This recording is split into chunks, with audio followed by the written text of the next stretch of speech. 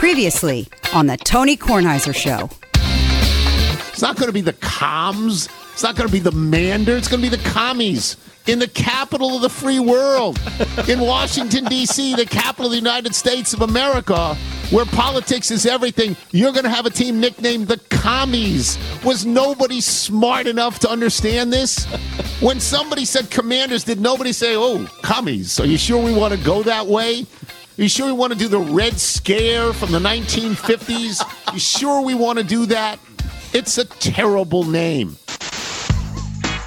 The Tony Kornheiser Show is on now. So I guess we leave that in the dust. I mean, there's no point in...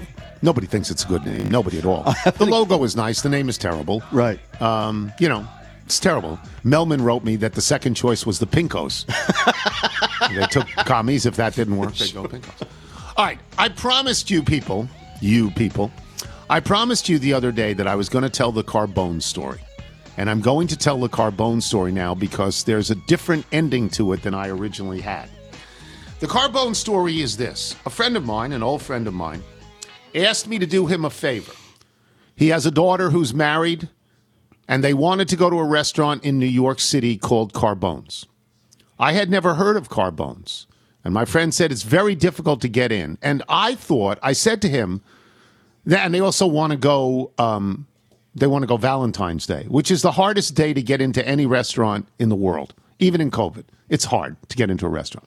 So armed with that information, what I said as a rejoinder was, are you sure it's not Carmine's? You know, Carmine's in the theater district? Because that's not that hard to get into. I've eaten at Carmine's a bunch of times. And he says, no, it's Carbone's. Yeah, the early seating. Yeah. Well, actually, Pre-theater. No. The smart thing to do is to go at 8 o'clock when everybody leaves to go to the theater, and then you have the restaurant to yourself, if that's the restaurant you want to go to. So he says, no, it's not Carmine's. I know Carmine's. No, it's Carbone's. I said, okay, I'll get on it. So the first thing I did when I found out that it was an actual place is... your flashlight on your phone keeps popping on. I don't really want this. I know exactly what I want, and I hate this phone. Is the ringer still on? This is, Is the ringer still on? That keeps going off during PTI taping? I don't know. Anyway, so the first thing I do is I call Reali. Sure. Because I'm told that the restaurant is way downtown, like in the Village, the East Village, the West Village, something like that. So I call Reali. And I say to Reali, have you ever heard of Carbone's? Can you help get a couple of people in? Is it hard to get in? What can you do? And Reali writes back, red sauce joint that's been taken over by the Instagram horde. Okay? Veal as big as a horse's head. It's amazing, but as expensive as an African safari. And he says he took some people there. He says he took Isola and Woody Page and Tim Calishaw. They said it felt like a Goodfellas set piece. So they say, and he says it's hard. He says his last line is getting reservations there is murder. So I want to find out a little bit more about this, why it's murder, and then I find out, I call David Remnick. Now, David Remnick is the editor of The New Yorker. And, of course, he's heard of Carbone's. And I said, what can you do? He knows this person that we're talking about who wants the table for his daughter and her husband. And he says, well, that's, do you know what's happened there lately? And I go, I don't know anything about the place. And he said, well, Kanye West was in the other day. And it went all over the internet. And then it turns out later on, I find out Rihanna was in there. And it's all over the internet. So it's a really hot, it's not only a good restaurant. It's not only an expensive restaurant. It's not only a small restaurant. It's a hot restaurant. It's really a hot restaurant. And Remnick makes a couple of calls. And Remnick said, I think maybe I could get in. But then I don't know these people, and I don't know if I can bring them. And I said, oh, yeah. But Remnick was a trooper. Sure. I mean, Remnick went the distance for me. Remnick made the calls. And his last words are, of course, the last words of everybody, which are not fortune favors the brave. The last words were, good luck. I call Pablo. I say, Pablo, you grew up in New York City, private school, hot shot with all your connections from high school and college. Can you get me in? Not me. Can you get people in? He goes, no, it's too hot. Wow. No, you can't. You're not going to get in, and you're certainly not going to get in on Thanksgiving. Not Thanksgiving. What am I talking about? Thanksgiving. I'm looking Valentine's Day. Valentine's Day. So then I call one more person. I call my friend Lisa Robinson. Lisa Robinson, her best friend in the world is Fran Lebowitz. Lisa Robinson is a New York City girl. Was a rock and roll writer for so long. She still goes to bed at 4 in the morning. She gets up at noon, goes to bed at 4 in the morning, does radio shows and stuff like that. Knows every place in town. It was Lisa Robinson who took me to Patsy's the first time. Ooh. Lisa Robinson knows Italian food. She knows great food. And I say, tell me about this place. And she goes, it's so trendy. I can't help you. I'm an old woman. I can't help you. I go, well, what do you have? What's out there? Give me the 3 best Italian restaurants in New York City. And she said, well, that depends on a bunch of things. If these are young people and they're food people, they're not going to want to go where I go, where geriatric people go for the food and the company. It's different. So she gives me the name of a place called Bar Pitti, Barpitti, on 6th Avenue near Bleecker Street. And she says that's, in her words, very groovy. And groovy is the thing that these 2 people, young people, are going to want. That's what they're looking for. And I said, can they get in? She goes, it's tough. They don't take reservations. You got to stand there. Ooh, you got to stand there. That's tough. I said, give me another one. She goes, Il Molino. And there's a few Il Molinos, Mulino, Il Molino. There's one on 86 West 3rd Street. There's one on 43rd East 20th Street. And she said, it's really good. It's hard to get in. And I said, well, where do you go? And she said, well, where I go, they're not going to want to go because I'm old. They're not going to want to go there. I said, where do you go? She said, Il Posto Accanto on 150 East 2nd Street between Avenue A and Avenue B. And that's all the way downtown in what I guess is the West Village is what I'm thinking, not the East Village. But maybe it's the East Village. I don't know. My geography. It's a long time gone. Surprised Sbarro's not on that list. It's not. No, Sbarro's not on that list. So I do what I consider to be, and I'll ask you, Michael, I do what I think is due diligence. I call Reali, I call Remnick, I call Pablo, I call Lisa. To me, this is what else are you going to do, right? And I accept the fact. You've gone above and beyond. Right. And in fact, Pablo said to me, this guy you're doing this for, you must really owe him. And I go, no, That's what you do for a friend. I know him a long time. I got a shot. Because he asked, could either Mike or I do it? Now, Wilbon's not going to do it. He has no idea he might say what Italian restaurant is good in Manhattan. He doesn't know this. But this restaurant fits the bill for what he would find interesting in a restaurant. Right. If Barkley had ever been there, he would say it was great. Okay.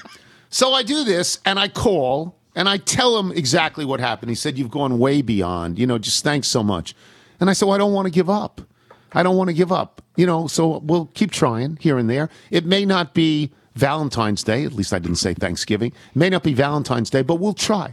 We'll try for Carbones at some Valentine's point. Day, the Thanksgiving of February. So I get a call yesterday, and this is the kicker to the story. I get a call yesterday from the socialite. And the socialite's down in Florida, and he wants to tell me that he played golf yesterday. He played golf with Billy Andrade, who's a pro for a long time, and a nice guy. Very nice guy, Billy Andrade. I think he's a native of Rhode Island. Yeah, he's good friends with Faxon. Yeah. And so he's a good friend then of Tom Jones, not that Tom Jones. He doesn't just play with him. He says, I played with Albert Pujols. I said, what? What? He said, yeah, I played with Albert Pujols. He said he was a 3. I don't know that he was a 3, but he really hits it a long way. And I said, well, how did this come about? And he says, oh, it's a guy you know. Like, what do you mean a guy I know? And he says, oh, there's this guy. He said he's in the Jewish Sports Hall of Fame with you. What's his name? He goes, Barry. I go, Barry Weinberg? He says, yeah, Barry Weinberg. I said, Barry Weinberg knows everybody in the world. Barry Weinberg was the trainer on the St. Louis Cardinals with Tony La Russa for 100 years. Barry Weinberg plays with Bobby Knight. There's nobody in the world that Barry Weinberg doesn't know and play golf with. There's nobody. He goes, yeah, that's the guy. So I immediately send an email to Barry Weinberg, of course, to find out about this. That's not the end of the story, though. Then Alan says to me, well, what's this thing with Carbones? I go, well, what do you know? And he goes, oh, yeah, the owner is a member here. And I go, well, do you know him? And he says, no. I said, well, do you think you could ask? And he says, yeah, sure. So now we have entree to the front door. Oof. Alan knows the owner of Carbones, which apparently more than one because they're opening in other places. Yeah. Alan knows the guy. So are you telling me I've got a chance? Right? So now I think I've got a chance for my friend's daughter and husband. I think we need to leap over the daughter and husband and do it ourselves. I think we need to arrange for a great dinner with you, Reale, Pablo, Remnick, Alan, and the ownership and Lisa. group. Yeah, of course, Lisa. Well, she'll show up late. Yeah. But clearly, what's going on is you really want to go. Slot. You want to go out to eat. Yeah, I haven't gone out to eat in 2 years. I haven't. No. I'm waiting for Omicron to be over. You still get the takeout rotisserie from Columbia. I do, which is good. That gravy. Although it's a new meal every Thursday. It's for every Thursday in a month. It's the same meal. So last month it was chicken and roasted potatoes and broccolini. The chicken again with the chicken and every night. This month, I thought it would change, and it has changed. It's chicken, but it's mashed potatoes and green beans, which were great, by the way. You even had them. Oh, the mashed potatoes were fantastic. They were great. Bootsy made a volcano. A little rich for his I was really his happy palate about that. So I'm sort of sniffing the finish line on Carbones, right? Sure, yeah. That's socialite out of nowhere. Yeah. So I feel pretty good about that. I don't want to name the club that he's in. I don't want to be specific here until I get permission to be specific. Of course. But there's a chance. By the golf carts. There's a chance that I can get this done at Carbones. There's a chance. That's tremendous. I don't know. Yeah, but just the fact that it's still alive right now. I don't think I can get it done on Valentine's Day. That appears to be too stupid. And these people live, by the way, it's an airplane flight away. They live in another state. It's a long way. But they're willing to go. They want to go to Carbones. I guess, I guess they are of that generation that looks at social media all the time. And if you see people like Kanye West or Rihanna at a certain place, you think, well, I might like to go there. I don't know.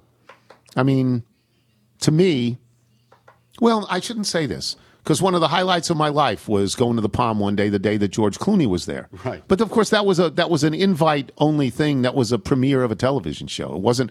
You weren't going to sit down and eat. You were just going to hang around and have hors d'oeuvres. Anyway, that's the Carbone story. Worthwhile, yes? Yeah. Not a bad story at all. Absolutely. Not a bad story. So we will take a break, and when we come back, Jason Lockenfora will join us, and I think you can imagine what we're going to talk about. We're going to talk about this lawsuit a little bit. I'm Tony Kornheiser. This is the Tony Kornheiser Show. This is the Freshly read. We are able to actually talk about this in a different way. I'll just read a couple of lines, and then we'll segue. Food that's fast doesn't have to be fast food. Freshly offers quality meals without the hard work. Other meal deliveries need to be prepped and cooked, but Freshly's ready to eat in 3 minutes. At the end of a long day, takeout doesn't have to be your only option for an easy dinner. Whether it's for you or your whole family, Freshly gives you convenience, flavor, and nutrition. That's what they want to hear. Now what you want to hear is we got a box. We got a box. I got a box. You got a box. I delivered it on time every time. And what did you keep? Okay, so the first thing is we like to call this the younger Kornheiser household tax. So we took the sausage penne. Right. And for us, we find we're often cooking more than one dinner for, I don't know, Bootsy and the Hammer. And they love the sausage penne. And we also took the zesty buffalo chicken. Ooh. And it has some sort of like a cauliflower side. And you gave me, among other things, the steak peppercorn. I know you like that. And the chicken parmesan with the mac and cheese. So I'm going to be able next week to say, well, we ate this and we ate that and we like this and we like that. Let's target the weekend. This weekend to eat it. Yeah. So we'll do that. So it's going to be cold tomorrow. And then chicken we'll tell you, good. no, it's going to freeze. All the rain for the last 2 days is going to freeze up. Have they got any mutton in the package? No mutton. Get delicious chef-made, nutrient-packed meals delivered straight to your door. No cooking required. Choose from over 50 nutritionist-designed entrees like their classic steak peppercorn, multi-serve sides like their masterful mac and cheese, or their new line of plant-based meals. I'm not a plant-based guy. Not yet. You can take the plant-based things. New meals are added weekly, so you're never stuck eating the same thing over and over. Stop stressing about dinner. Right now, Freshly is offering our listeners to this high-quality podcast $40 off your first 2 orders when you go to freshly.com/TonyK. That's $40 off at freshly.com/TonyK. Use the code. You're listening to the Tony Kornheiser Show.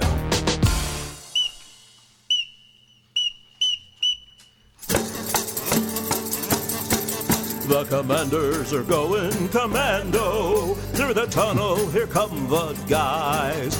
The commanders are going commando.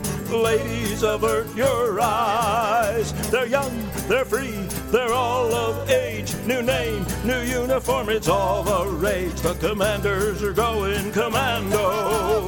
Keep your eye on the prize. I stand by my belief they should have been called the Pentagons. Local military tie-in, cool geometrical shape, greatest rebrand in the history of sport. The Commanders are going commando. They're gonna run wild tonight. The Commanders are going commando. Fight, fight, fight. Genius. Dan Byrne. Genius. It's a genius. It really is. He's a genius. All right, we plays in Jason Lock-and-4 of CBS Sports and one of the great radio shows of all time. And there's a million ways we could start, but there's really only one way. What do you think of the lawsuit? What do you think of the lawsuit?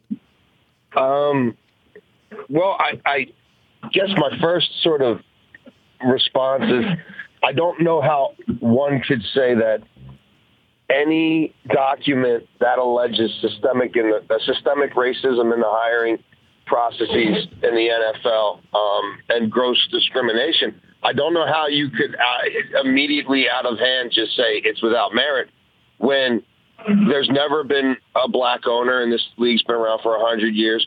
There has been, one African-American team president. There is currently one African-American head coach at a time when damn near a third of the league, 10 teams, are overhauling their coaching staffs. And as of right now, Mike Tomlin is the only black head coach. When you have to keep incentivizing time and time again over 20 years and ramping up your Rooney Rule and your measures to try to cajole diversity and inclusion from these owners, and yet the more layers you add to that, the less people of color actually get these jobs.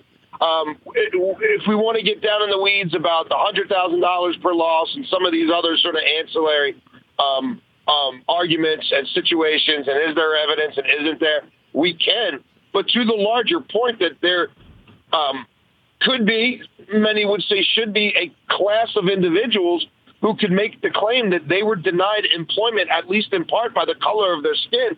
I don't know how the hell you could say race doesn't play a role in this when the white people who hire people of power and influence in this league continually, almost exclusively, hire white people.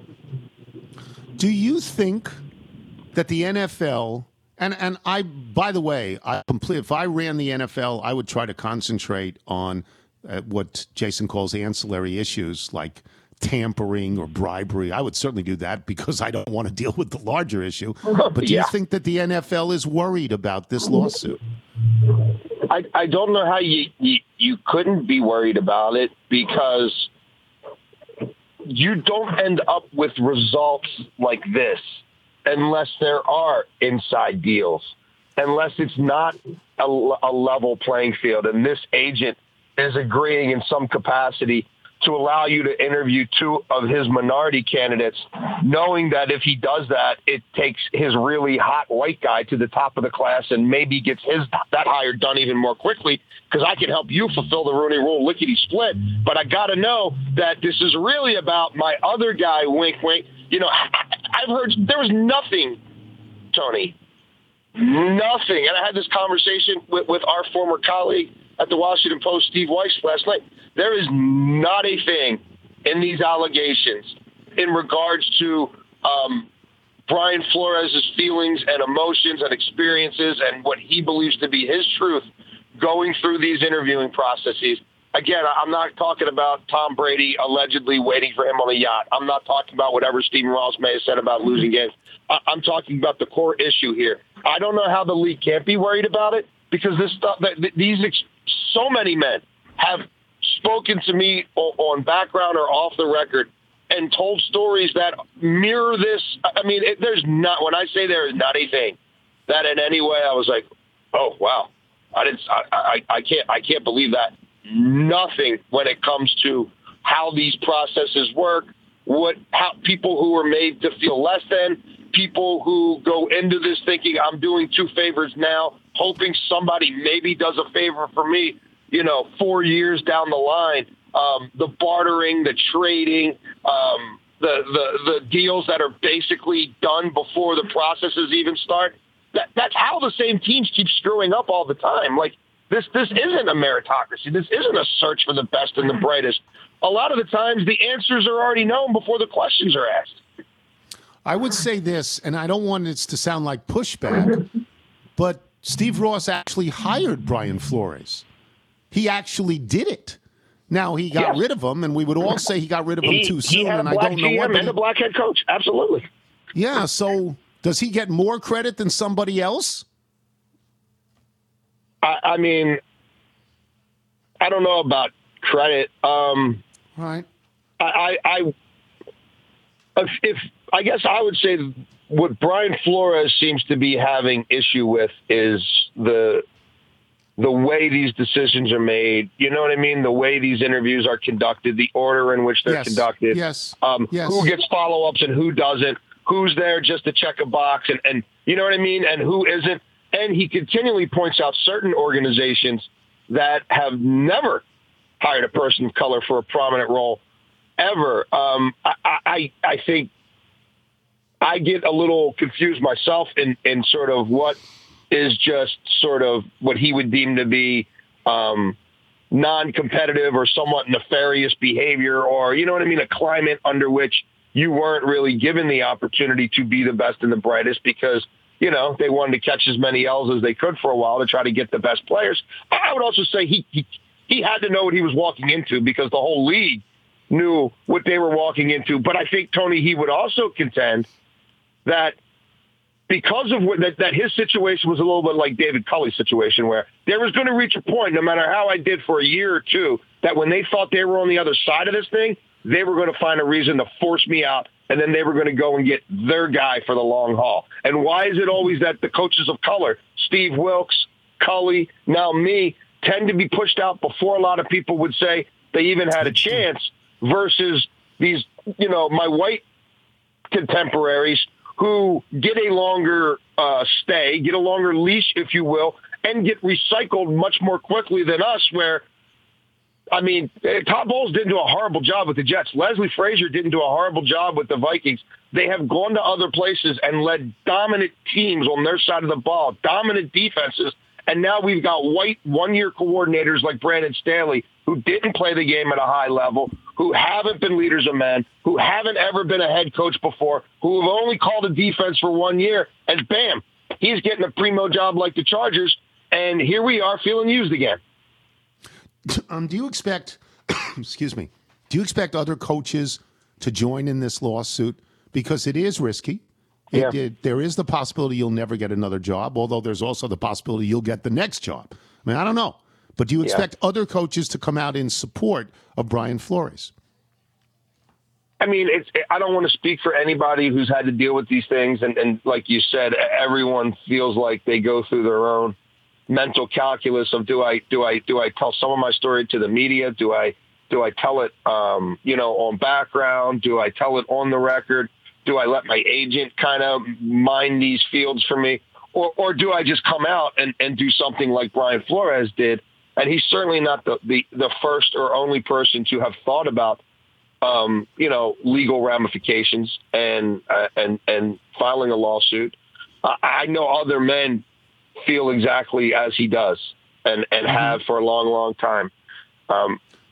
I would not be surprised if others said, here's my deposition. Here's my experience. Here's where I felt I was used, made to feel less than, and took part in a process that was never going to result in a person of color getting this job. And I'll attach my testimony to it. It wouldn't surprise me, Tony. So the other day I said on PTI, I said, look, what is obviously true is that black coaches are the last hired and the first fired. It's obviously true. And there has to be a remedy for this. And I said, I'm not smart enough to know what the remedy is. I'll ask you, does anybody you know have a remedy that you said, that sounds like it might work?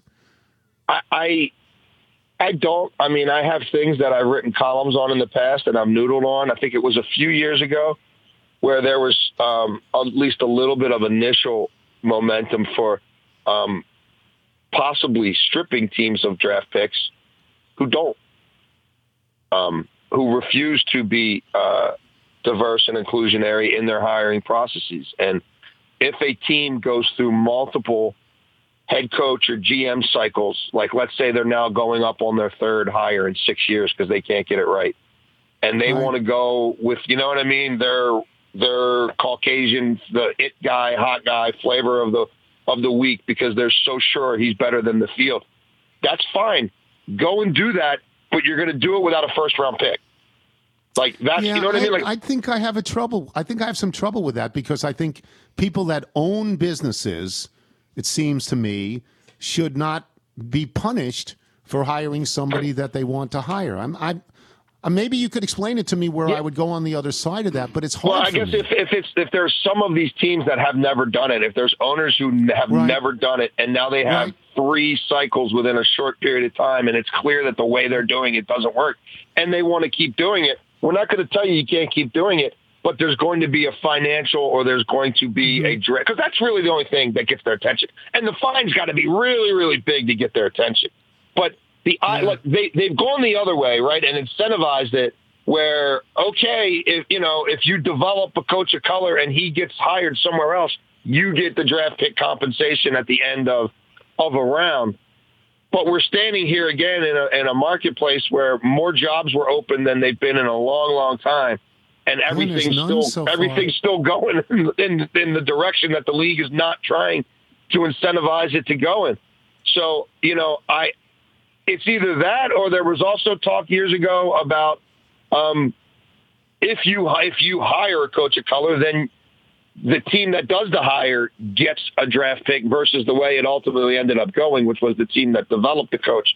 I mean, maybe it has to be, I don't know, something more of the carrot or something more of the stick, I would suggest is in order because this is the Rooney Rule's been around for 20 years. You tell me if it's working. You tell me if people feel like these processes are more egalitarian and fair and more of a meritocracy now than they were when Johnny Cochran was threatening legal action against the league, which is what was the momentum and the impetus for the Rooney Rule in the first place.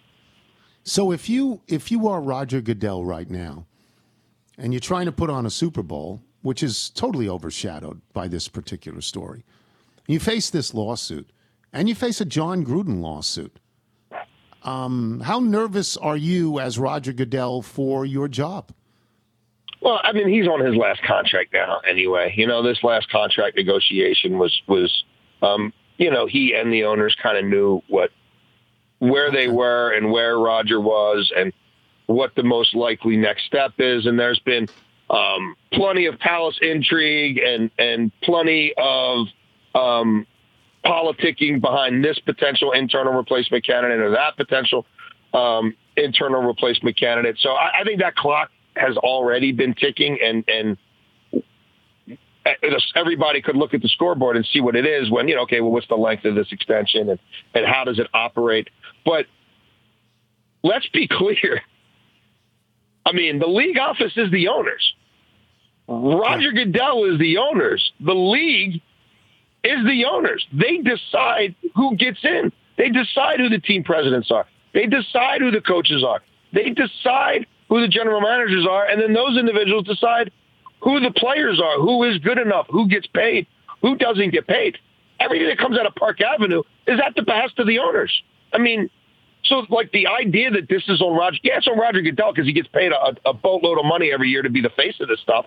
But trust me, I think Roger Goodell feels more shame about the current state of affairs than these owners do because their actions are telling you. Again, 10 of 32 were presented at this very moment in time with the opportunity to run these searches however they run and come up with the end games and outcomes that they come up with. And everything that the league office has been outwardly saying, please consider, please do. The Rooney Rule isn't just a box to check. And at this moment in time is when the lawsuit actually happens. And you're talking about the specter of deposition. And so I think everybody's worried about it. But I think in his heart, Roger Goodell feels worse about it than some of these owners do because the owners are the ones who aren't who aren't coming through on what the league is really hoping they'll come through with. That's right. Thank you so much, Jason. Plug the radio show for us so people can hear. You can listen to me, Hem and Haw and Rand and Rave from 2 to 6 every single weekday.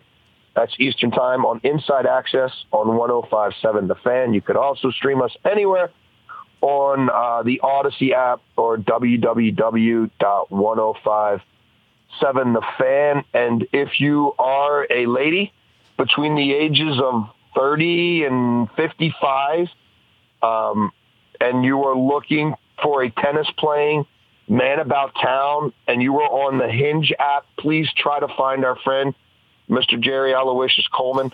I think he could change your life in ways you can't even imagine. We're not getting many likes on the profile we created for him, but we do vouch for him. And if he shows up on your potential likes, please do click on him or whatever it is. Punch the little Hinge signal or the heart and like him back. It will be me texting you originally because it's on my phone, but we will shepherd you to Mr. Aloysius Coleman himself at the appropriate time. Thank you for this opportunity, Tony. So happy I don't do social media. I just think you've done such a terrible thing just now, and I don't even know why. Thank you, Jason. Jason, you got it, guys. Have a good one. We'll take a break. We'll come back. Greg Cody of the Miami Herald and the Greg Cody podcast will join us. He wanted us to plug his podcast, right? Yes, he did. That's what the we Greg do. Cody Show, yes. That's what we do. I'm Tony Kornheiser. This is the Tony Kornheiser Show. Here's the X chair read. From the first moment you sit in an X chair, your body will immediately say, ah. So this is what a real office chair is supposed to feel like. Can your current office chair give you a massage while you're working? I doubt it. But X chair can. Can your current office chair heat up or cool down? I doubt it. But X chair can. It's all in the Elemax massage and temperature regulation, exclusively designed and made for X chair. And once you feel the customized support of X chair's patented dynamic variable lumbar, or DVL, which I am feeling now because I'm sitting in an X chair, your back will never be happy in any other chair again. High performance, quality engineering, extreme comfort. Those are all reasons to love the X chair. So try X chair for yourself, risk-free for 30 days. Once you realize how much better your chair should be, you'll never go back. Jody didn't go back. Right. Jody loves the X chair.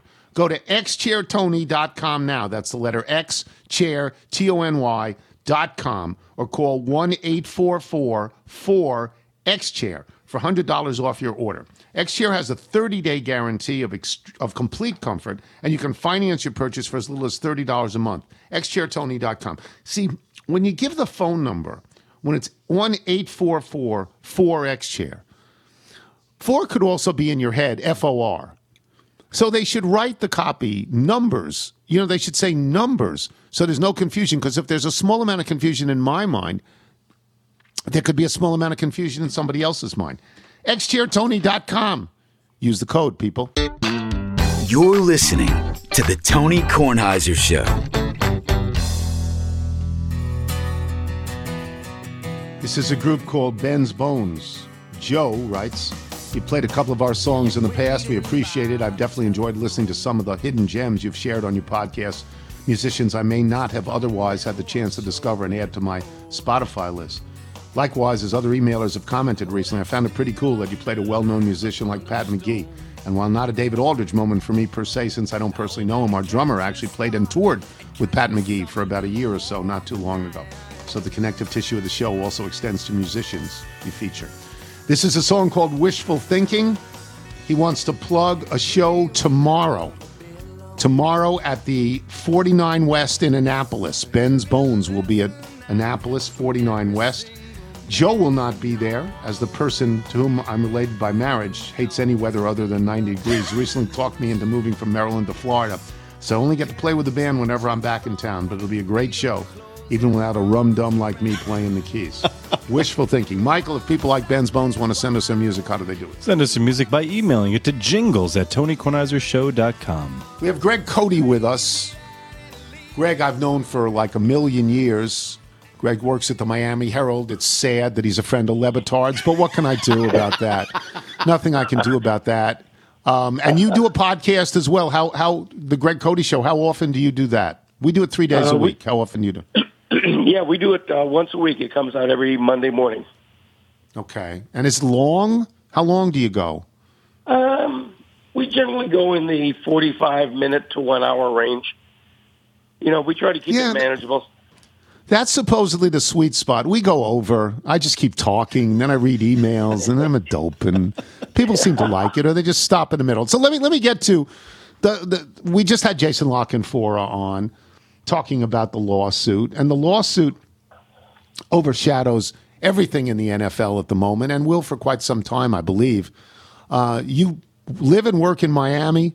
You know Steve Ross. I know you're not a fan of Steve Ross, but so let me take this in a reasonable order to try and make people understand how it works. Brian Flores, in his second year, won 10 games. They missed the playoffs, but he won 10 games. Last year, he started out terribly and reversed the whole thing and ended up with a winning record. Last 2 years, he's got a winning record, and he gets canned. Why was he fired, Greg? I think he was fired as an accumulation of stuff. He would not go along with some of the stuff Stephen Ross wanted. It's such a complicated case. I mean, if you believe the coach, if you believe Brian Flores, which I do, here's a rookie coach finally getting his first shot, a rookie head coach in 2019. The owner immediately hits him with, our priority is that number one draft pick. I'm going to give you a $100,000 bonus to lose games for every loss. Wow. Brian Flores, a guy of integrity, doesn't like that for obvious reasons and doesn't go along with it. And that sours the whole relationship. And for the next couple of years, he's looking for a reason to fire Brian Flores. And he doesn't come up with one, so he fires him anyway. The Dolphins hadn't had consecutive winning seasons since 2003. This was the right coach for the job, and he fires him. It was unjust. It was, I refer to him as a clown show owner, and I generally don't deal in that kind of language. I try not to deal in hyperbole or get too mean in what I write, but in this case, it was just an unjustifiable sacking, and I thought it was shocking. It was probably the first time I've ever truly been surprised by a coach being fired when he was fired, and it led to this lawsuit, and I agree with you. It overshadows the entire league right now as Roger Goodell tries to pivot all attention to the Super Bowl. He's dealing with this show, if I'm allowed to say that on your podcast. No, you're not, but we'll bleep you out. Don't worry about it. Okay. Thank you. Yeah, we go back. We have Carville on all the time, so we have to bleep him all the time. It doesn't matter. So let me get to this thing. That was called tanking for Tua, which might be a dubious thing to have done. You got him anyway at the number 6 pick. If that's the guy you wanted, that's who you got. But do you find it credible? Do you find it credible that Steve Ross actually offered Brian Flores, his coach, $100,000, which is nothing compared to what your contract is, really, for every loss? You find that credible, and do you think that we will find proof of that? I do find it credible, and I have no idea whether there's going to be proof of that. I do know Flores' lawyers say that they will have corroborating evidence of that. I don't know what that evidence is. It hasn't come out yet, but if you're to believe his lawyers, then it was true. I don't know. That's why in the column I wrote on this lawsuit, I threw in the essential 2-word hedge, which is the phrase "if true." What I wrote was, if true, if what Brian Flores is saying is true, then Ross can no longer be the owner of this team. He just can't be. He's got to give up his role. And if true is an essential thing, it's like you can't not say that, because I don't assume anything. I believe Brian Flores. I don't know that he's being truthful here, but I do believe him. But if true, it's a scandal such as the Dolphins have never had. If true. And I said this the other day on PTI. If true, he's disqualified that day. You take the team from him that day, if true. There are two sexy things here. And the two sexy things are actually detracting from the greater lawsuit, which is much more important than these two sexy things. One is the $100,000 bribe, and two is the tampering charge, where Steve Ross said to Brian Flores, allegedly, come out on my boat with me. There's a quarterback that I think you ought to talk to. And just coincidentally, coincidentally, he's going to be in the marina. And allegedly, Brian Flores said, I'm off the boat. I'm not going to do this. And it was then reported, I believe, by the Palm Beach Post that quarterback was Tom Brady. Do you believe that? Because I find that very easy to believe. Very easy. I do tend to believe it. Again, all of this stuff is going to come out, and what's going to happen is that somebody's going to end up probably perjuring themselves under oath in a trial or something. I mean, this could get extremely ugly. The idea that Steve Ross, who's in his early 80s and desperate to win, would go after Tom Brady as a quick fix doesn't surprise me at all. Getting back to the tanking for Tua thing for a minute, that was totally a fan creation. Like, it turns out after the fact that they wanted Joe Burrow all along, not Tua. Oh, which is okay. Which is why that's why they offered 3 first-round draft picks. After Brian Flores failed to tank well enough to get the number 1 draft pick, they then offered 3 first-round draft picks to trade up with Cincinnati to get Burrow, and Cincinnati said, nah, we don't want to do that. And of course, that further soured the relationship between Flores and Ross. What are your thoughts about Ross? I mean, he's a local, right? I'm told by my friend and former boss George Solomon that they went to Miami Beach High School together. So I think that would say that he grew up in Miami, in that area. What did you think of him before this? What do you think of him now? That's a complicated question. I think he's been an exceptionally good owner in one area, and that's capital improvement. He poured a lot of his own substantial money into huge stadium upgrades. He built a brand new training facility with his own money. He's done all he can from a physical standpoint, from a building standpoint, to make this a class franchise. But he's had so many things go wrong under his ownership. He's been by any measure, he's been a failed owner. He's had I think his record in 13 years on top is something along the lines of 96 and 115. He's had 3 winning seasons, 2 of them under the coach he just fired. Flores. Flores. Yep. He's had one playoff team with a quick exit, so he hasn't won a playoff game in 13 years. And if you can blame the owner for that, then he's a terrible owner. I think from a personal standpoint, until this story, I'm not sure if I would have doubted his integrity much. Now, he's done things over the years to make you question it. You recall 10 years or so ago when Tony Sperano was the sitting head coach, and it came out later, but it was a secret then. He secretly flew out west in his private jet to try to woo Jim Harbaugh, even though he had Sperano as a sitting head coach, and that got out. He failed to sign Harbaugh. He publicly embarrassed Sperano. He then said, I'm sorry, by giving Sperano a contract extension, and then immediately fired him during the next season. So, things like that make you question his integrity a little bit. It's all in the name of winning. He's desperate to win. But, I'm not going to criticize him personally, but I think he's been a failed owner. It's an amazing thing. He's got a vacancy. Who's he going to fill it with? Who's going to want to go to work for him? That's a good question. The timing of this story is terrible from all angles. It's terrible for the NFL as it stages a Super Bowl. It's terrible for the Dolphins as they shop for a new head coach. It's obviously terrible for Brian Flores. There's just no winner here in a story like this. He's going to find a head coach because there's 32 of these jobs, and somebody's going to be desperate to fill it. Whether it's Mike McDaniels of San Francisco, whoever it's going to be, is this thing won't even come up in the press conference. They'll try to ignore this story publicly as much as they can. Ross didn't refute, but denied all the allegations. Yeah, of course. But beyond that, I guarantee you, when they hire a new head coach, this story is not going to be volunteered. It may be asked by the media, but it certainly won't be volunteered by the new head coach or by Ross. Yeah. Thank you, Greg.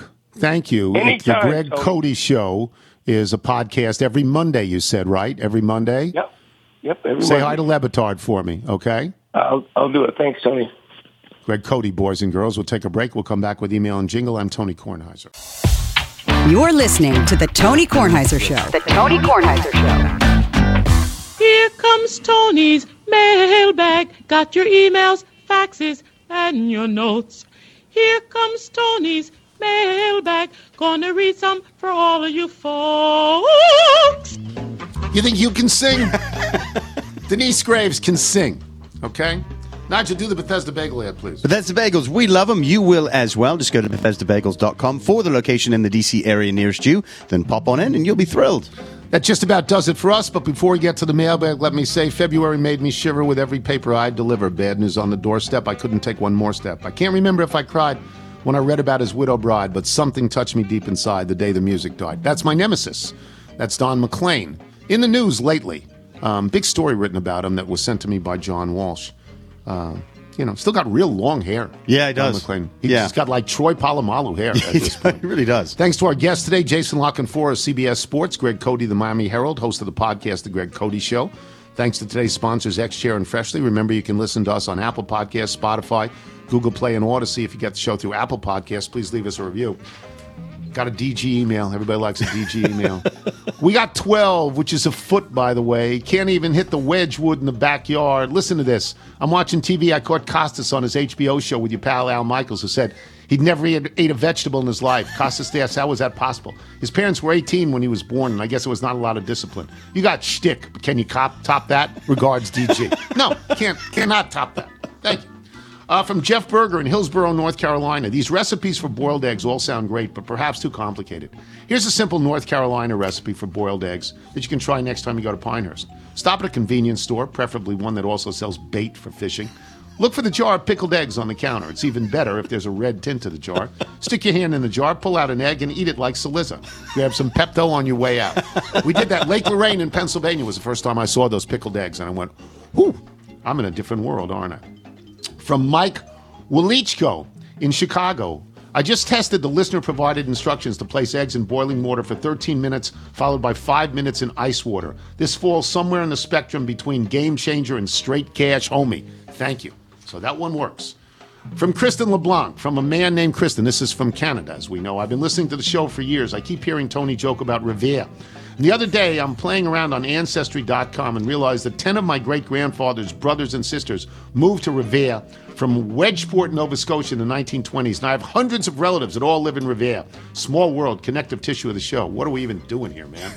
From Mike, formerly in Burke, Virginia. Haven't read this. It's going to slam me, I know. I'm pleased to report that the UVA football team has made a scholarship offer to a quarterback named Dante Reno, which is right up there for good QB names.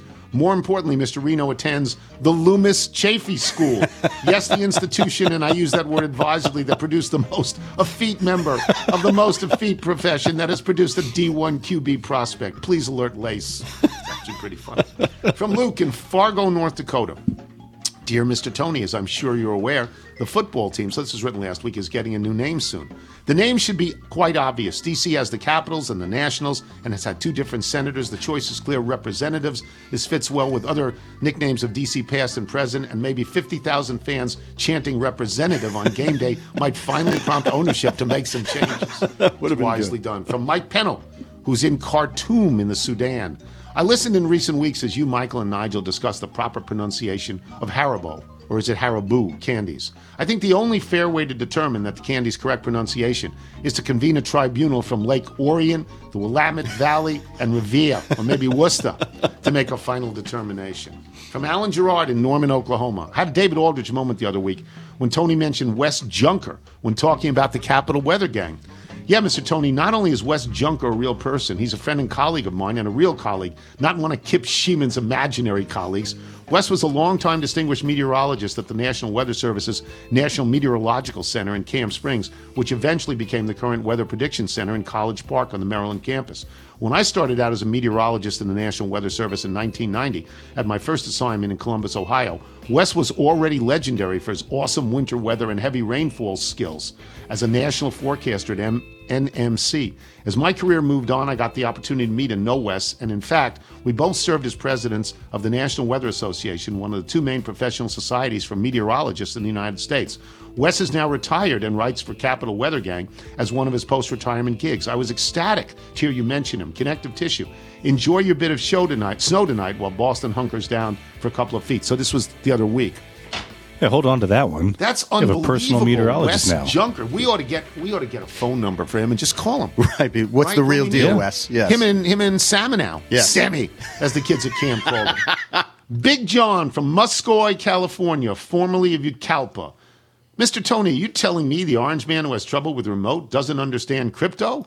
Really? I don't understand crypto.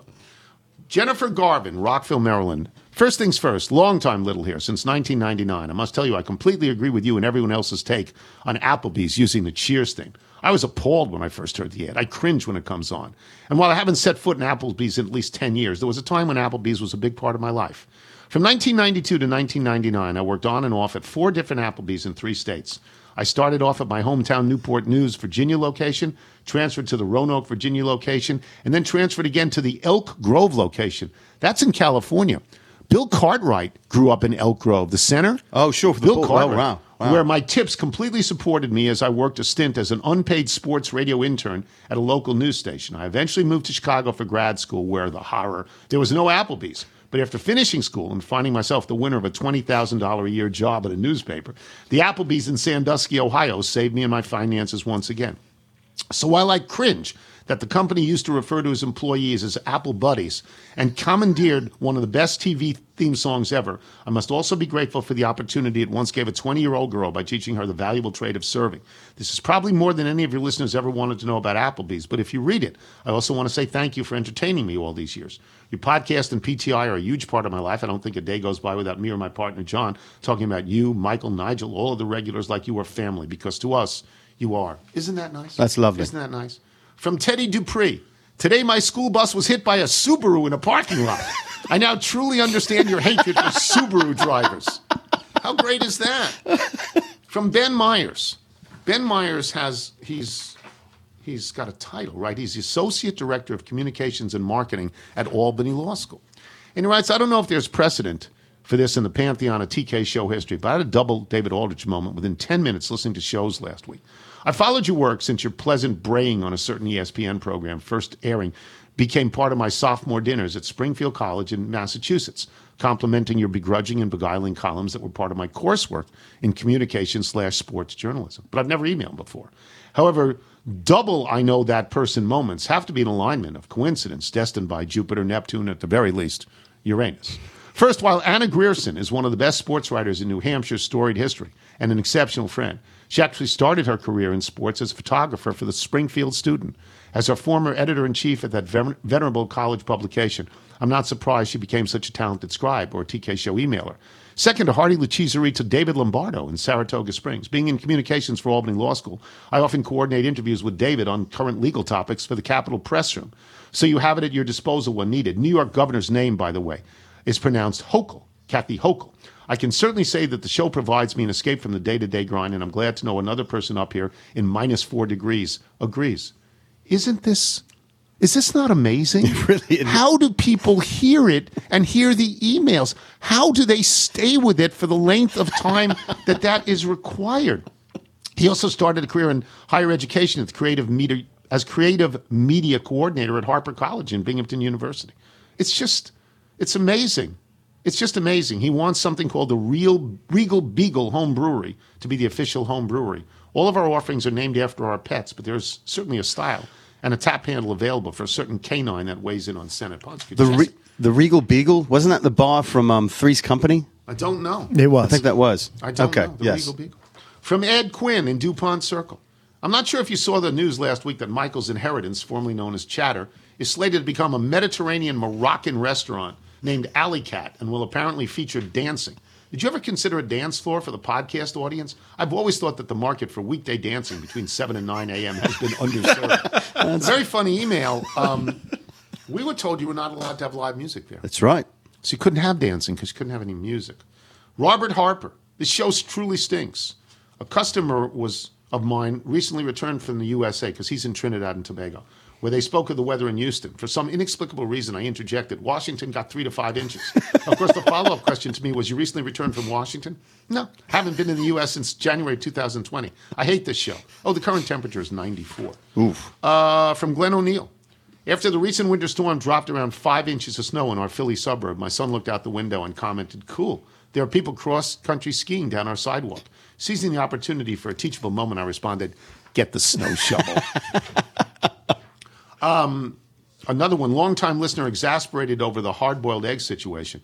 Once and for all, take the eggs out of the fridge. Let sit for about 20 minutes. Place in saucepan with enough water to cover eggs. Bring to boil, turn off heat, let eggs sit in water for 10 minutes, then into cold water bath and peel. Enjoy. It's like being stuck in a room with a bunch of Subaru owners. But that's different from what people are saying. That is, that's very different. That's different.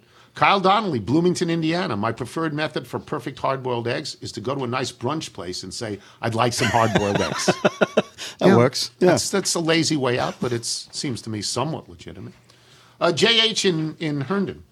To all those bragging about how many outlets they have in their kitchen, we're way ahead of the game. We have 0. All of our appliances use batteries. Who needs electricity when you have batteries? Outlet strips. Bill Isaacson. This is like 3 pages long from Isaacson. It's a brief. Here we go. The interior decorator wife of David Epstein has it right. If you want a host of kitchen outlets, you want outlet strips. Sophia, to whom I'm related by marriage, says that they are called plug moldings. In our redecorated kitchen, thanks to plug moldings, we have 48 outlets. We only have 4 ordinary outlets in the wall and 4 on the floor. The rest are plug moldings. What is a plug molding, you ask? Well, frankly, I think David Epstein's wife is more precise by using the term outlet strips. Plug moldings are strips of outlets that are upside down underneath your kitchen cabinets. The term plug molding may have originated with Subaru owners who like to think of these outlets as a type of architectural molding. You could install plug moldings yourself at home if you bought some power strips and duct tape them upside down underneath your cabinets. Do you have anything like that? I do not. Had you ever heard of this before? I've never heard of this. Despite the fact that we have more kitchen outlets than the mailbag has theme songs, I do not recommend the plug moldings to you. I had almost forgotten we had these extra outlets before your recent podcast episodes. In practice, I almost always use the regular wall outlets because the outlets in plug moldings are upside down underneath cabinets, and to use them, you have to make awkward movements, which I'm sure you would find irritating from your perch in front of the sink as you drink red wine. As I am left wondering with all these outlets, am I winning the counting contest, or really, am I in last place in How to Live Your Life contest and about to be awarded dinner at Applebee's where everyone will not know my name and no one will have a vaccination? Bill Masters in L.A. Stafford is playing. Eminem is in the halftime show. This is the closest Detroit is ever going to get to the Super Bowl. It's really nice. Tony Beeson. I have a friend here in Bengal Nation who happens to be a season ticket holder. He did not win the lottery for the distribution of face value tickets to the big game in Los Angeles. However, he's going anyway. He told me this morning that he sat his 9-year-old child down last night and said, son, you are going to have to pay for your own college education so that mommy and daddy can go to this game. Who day? Tony Beeson, Cincinnati. Face value. The face value was $2,500 each. That was the face value that they said. Wow. Elliot Olshansky. We love Elliot Olshansky. I'll just read this and I'll get out. For weeks on end, you've asked why Reginald keeps going against Chuck Todd. Look at what happens when he finally listens to you. That's it. That's the email. Best regards from Suffolk County, where your hated rival and newly designated SUNY flagship campus, Stony Brook, is leaving America East for the Colonial Athletic Association. If you want to pick a CAA school to root for against Stony Brook, I heartily recommend William and Mary. Not only is our own Brad Weiss a professor there, but his and my fellow Dartmouth alum, Brian Mann, is the athletic director. Brian is a former Big Green quarterback, Adam Sandler stunt double, and Lady Gaga backup performer. And how many other people can say that? I would say nobody can say that. Let me repeat this about Brian Mann. The former quarterback at Dartmouth, an Adam Sandler stunt double, and a Lady Gaga backup performer. I'm just going to end this by talking briefly about Stony Brook. We beat them. Binghamton went to Stony Brook and beat the hated Stony Brookies. Beat them by a lot. 77-64. They had beaten us in Binghamton. 61. Whatever it was. Because they left for the Colonial Athletics Association, they announced they were leaving. They were going to big time the people in the America East, as is their right and privilege. But they announced it at the wrong time because the America East threw them out. And the America East said, you're not eligible for our tournament now. So if you want to get into the NCAA, good luck getting an at-large. And this is so great for Stony Brook. People ask me, well, why do you hate Stony Brook? Well, mostly it's just for show. Because I don't care about Stony Brook. But now there's a reason to hate him. You want to bail out? Be smart enough to bail out after the season. Don't be this dumb. You're dumb. That's why you shouldn't be a flagship university. Does this guarantee you a spot in the tournament now? We're guaranteed one now. But we're in the middle of the pack. We're going to get one anyway. Yeah. We're in the middle of the pack. We're good. Kid Falco? Is that his name? That 29 the other night. Yeah, he's apparently That's 29. pretty good. If you're out on your bike time, everyone, as always, do wear white. Come on, man. Well, what we doing out there, man?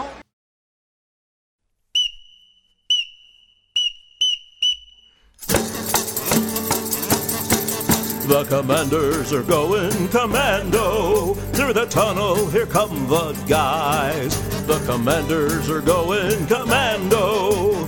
Ladies, avert your eyes. They're young, they're free, they're all of age. New name, new uniform, it's all the rage. The Commanders are going commando. Keep your eye on the prize. I stand by my belief they should have been called the Pentagons. Local military tie-in, cool geometrical shape, greatest rebrand in the history of sport. The Commanders are going commando. They're gonna run wild tonight. The Commanders are going commando. Fight, fight, fight.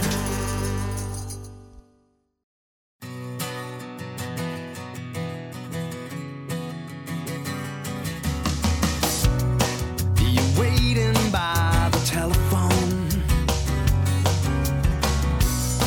it's the only one sure way to go. Holding still under a thunderstorm, hoping to catch a spark and catch us something warm tonight.